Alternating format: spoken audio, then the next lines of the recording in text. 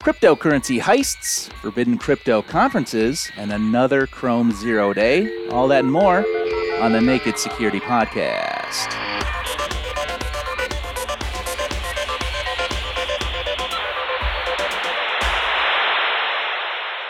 Welcome to the podcast, everybody. I am Doug Aamoth. With me, as always, is Paul Ducklin. Hello, folks. Paul, we like to start the show with a fun fact, and I have a fun fact for you today. If you're in sales, you might know this phenomenon all too well. Pre-announcing new products before they're ready can cause prospective buyers to stop buying the current products while they wait for the new ones. This is known as the Osborne effect, and we'll talk a little bit more about that in our This Week in Tech History segment later in the show. But as we like to say here, sell what's on the truck. Yes, and for those of you wondering, we are not going to say in advance whether this Osborne effect is the Adam Osborne effect or the John Osborne effect. You have to work it out in the interim period for yourself. Great. And speaking of working things out, let us start the show. We have another Chrome Zero Day. It's an emergency. You should patch now. And is this worrying? This is 3 already this year. I don't know whether it's something that you should worry about. My mother used to have a tea set that she inherited from her mum, which had a sugar bowl that said on it, "Nothing good is got by worry," which we never used it because it was very, very old-fashioned, even at the time. But I always used to get shown that when I would fret about things that I could do little about, or where there was an obvious thing I could do, but hadn't done it yet. And in the case of Chrome O days, would you rather know that they're there and that they are O days and there's a fix, or would it be better if we didn't hear about them at all? So option 1. Yes, I would like option 1. You're right, it's the third time this year that Google has put out an update where it's obviously not routine, because there aren't just the usual list of suspects fixed.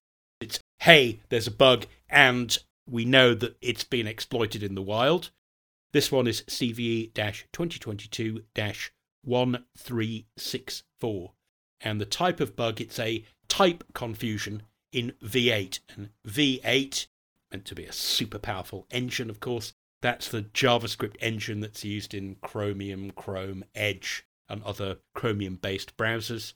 And type confusion basically means that you can trick the JavaScript engine into using memory that was allocated for one purpose as if it had been allocated for another, which means that you may be able to trick something that expects to see an X and a Y coordinate. Suddenly, it's treating those X and Y coordinates as if they were memory pointers or code to execute or something like that. So it's a sort of bait and switch that you do with data that the system decides to trust because it thinks, well, those would be weird numbers if they related to the flow of control in the program, but if they relate to an icon width and height, they'd be absolutely fine. So you submit them under one pretense and then get them used under another. And this, as you can imagine, can give you all sorts of superpowers that you're not supposed to have. So clearly, it is a patch early, patch often case, Douglas, as always. Okay, and this isn't just Google Chrome. This is anything based on the Chromium engine, right? Edge put out an update basically the day after the Chromium one came out. Didn't say, but I'm assuming that the Edge version included this particular fix. And I guess the reason why it's worth doing something about this, as you said earlier, Doug, this is the third time this year. In only one of those cases so far has Google actually managed to go back in time and work out what really happened. And it turned out that the first of the 3 O days this year was actually exploited by 2 different North Korean cybercrime groups, apparently. So although you probably weren't affected, if you were, you can imagine it was someone who definitely had your worst interests at heart. So what you need to do is check what Chrome, or Edge for that matter, version you have, because if you are already up to date, it will tell you no need to do anything. If you aren't, it will give you a chance to go and fix All right. That is yet another Chrome 0-day emergency update. Patch now on nakedsecurity.sophos.com.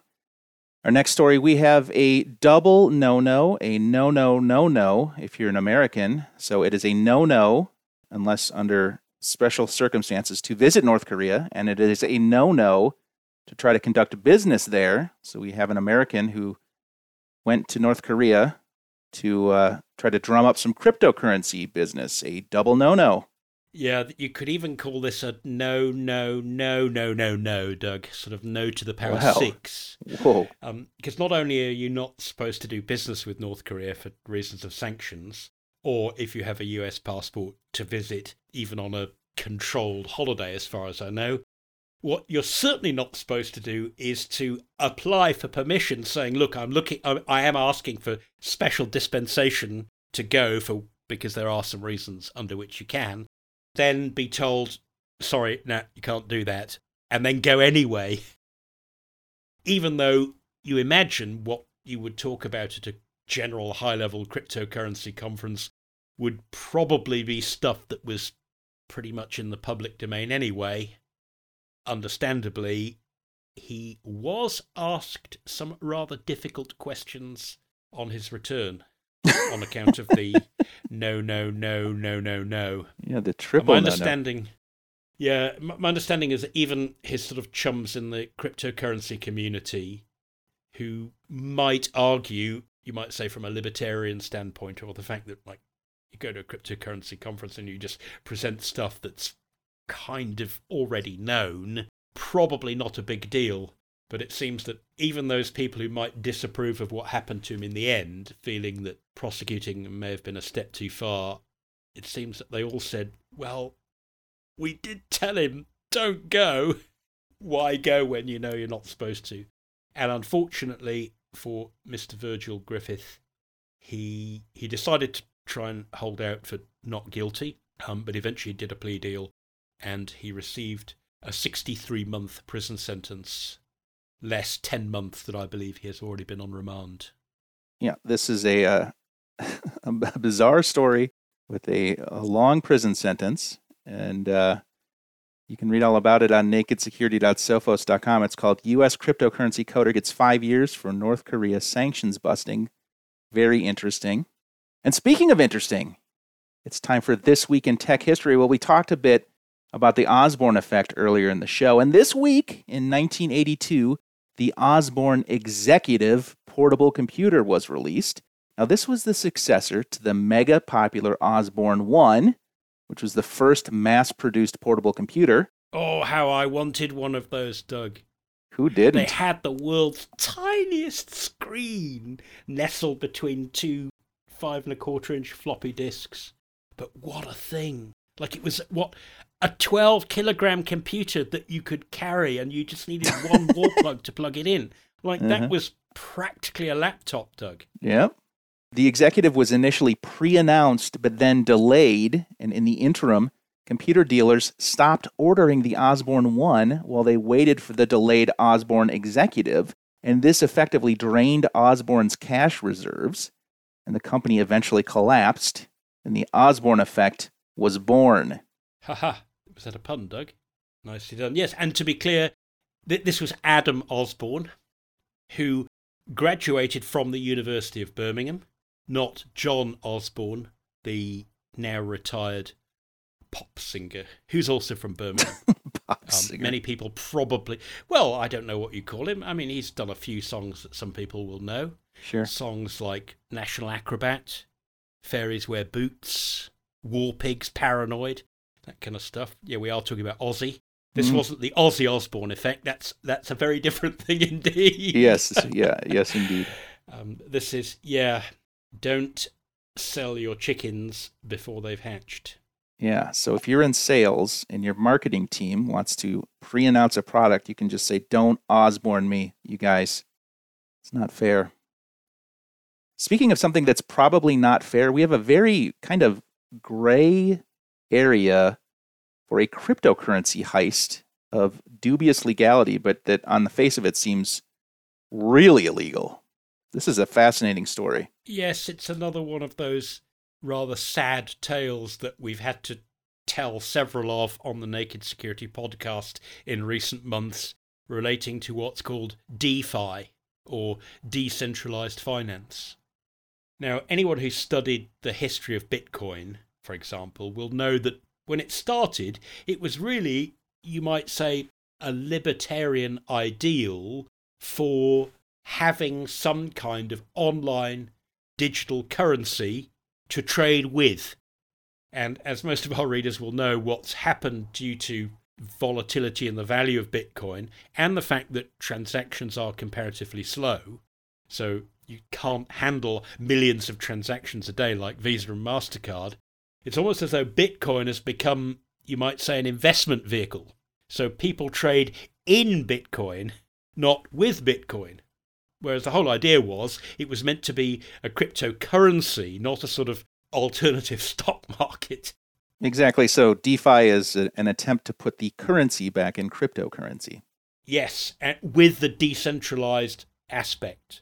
So the idea is you give the DeFi service, who might yet have some kind of centralized control that Bitcoin was supposed to avoid, but once you've got your investment in there, the idea is that so-called stablecoin-based DeFi companies or services will have some kind of algorithmic way of trying to keep the value of their cryptocurrency constant. So, for example, with the Beanstalk, the Bean currency, the idea was that by changing the sort of buying and selling rules depending on whether the price was going up or down, they did artificially control the value quite well, as far as I can see, so that it was pretty much one bean equals $1. The idea is, therefore, you're going to use this to trade with, not to trade in. You're not expecting the value to go up. You're expecting it to be useful as a way of trading, but without having to go through your regular bank or your regular contract system or, all the old style, complicated, time-consuming, expensive stuff that, for all that it might be expensive, has hundreds of years of legal checks and balances built in. So this company, this Beanstalk crowd, well, they fell foul of essentially a flaw. Is it a vulnerability? Is it a bug? Or is it just lack of forward thinking in what you might call their cryptocurrency governance system? So it wasn't that someone hacked a way to create a forged digital signature or a contract that paid out twice by mistake. The story is kind of sad, is that they wanted to be able to be responsive, so they wanted a way of having emergency provisions that the community would vote on, but would vote fast. So that what they did is they say, well, for some things, you can put up a proposal for emergency voting, and it's not just enough that 51% of the people think it's a good idea. You have to get a supermajority, 2/3. So it's supremely unlikely that any one person would ever be able to, or even a whole bunch of people would be able to collude to approve things that were absolutely out of the ordinary. But that is exactly what happened in this case. And it seems as though the way this worked is that person or persons unknown proposed an emergency transaction that, my understanding is that at the heart of this was this idea, hey, the community should donate $250,000 worth of Bean tokens to a relief appeal for Ukraine. Fair enough. But the smart contract would also pay the person starting the transaction a load of money as well. So clearly no one's going to vote for that.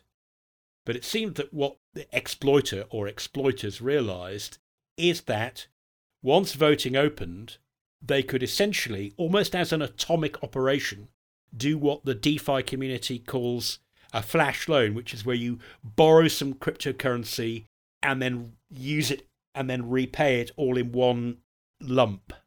So they basically were able to borrow something like close to $100 million instantaneously, invest it into the community so that they had the supermajority, which is clearly not the idea of being able to do that for these emergency transactions, approve the transaction, which basically paid money to scammer, instantly repay the loan, push currency into tumbling service, profit. And so the burning question is, did they break the law even? That's they fascinating. followed the rules. Yeah. They made a proposal.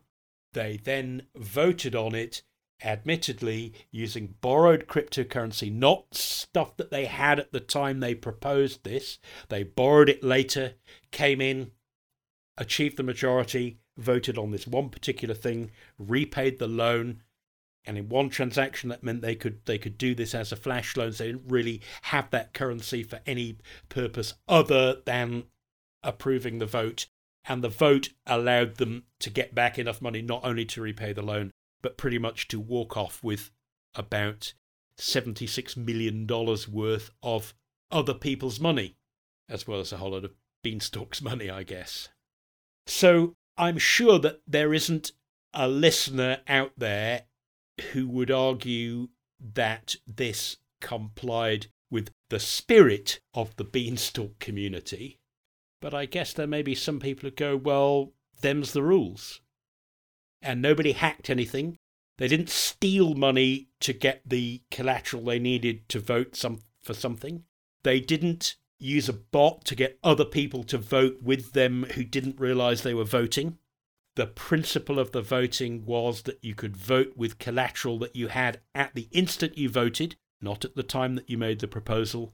And it happened that what they proposed was a contract that was clearly far more beneficial to them than to anybody in Ukraine, Doug. Mm-hmm. And so were they just smart but legally weaselly, or could you argue that this is unauthorized access? I don't know. I'm not a lawyer, but we'd love to hear your opinion. Head over to Naked Security and leave a comment. But there's another aspect to this, and I bet you can guess what it is, Doug, because you've spoken about this and the issues behind it, the moral or ethical issues behind it, when we spoke about, remember, that Poly Networks hack? Mm-hmm. If you remember. Yeah. Could we please have our money back? Yes, that's what they did. Like, they're kind of stuck. Apparently, one of the spokespeople in the Beanstalk Community's Discord channel basically just sort of heart on sleeve said, honestly not sure what to type. The project has not had any venture backing, so it is highly unlikely there's any sort of bailout coming. Kind of saying we kind of got hoist by our own petard, like who would have thought? But then it seems that Beanstalk have gone out to people unknown, whom they're now referring to as the exploiter, using a blockchain transaction that exists only to contain a comment. They've actually said, in the wake of yesterday's attack, Beanstalk Farms, that's the organisation, makes the following offer to the exploiter. Return 90% of the withdrawn funds to our deployment wallet. We will treat the remaining 10% as a white hat bounty properly payable to you. Thousands of individuals have been harmed, and this is an opportunity to make good on yesterday's events. To me, the term make good means you pay back 100%, but, you can see why they're doing that. It worked for Poly Networks. They'd lost, what was it, 600 million, Doug? And they said, was a lot, yeah.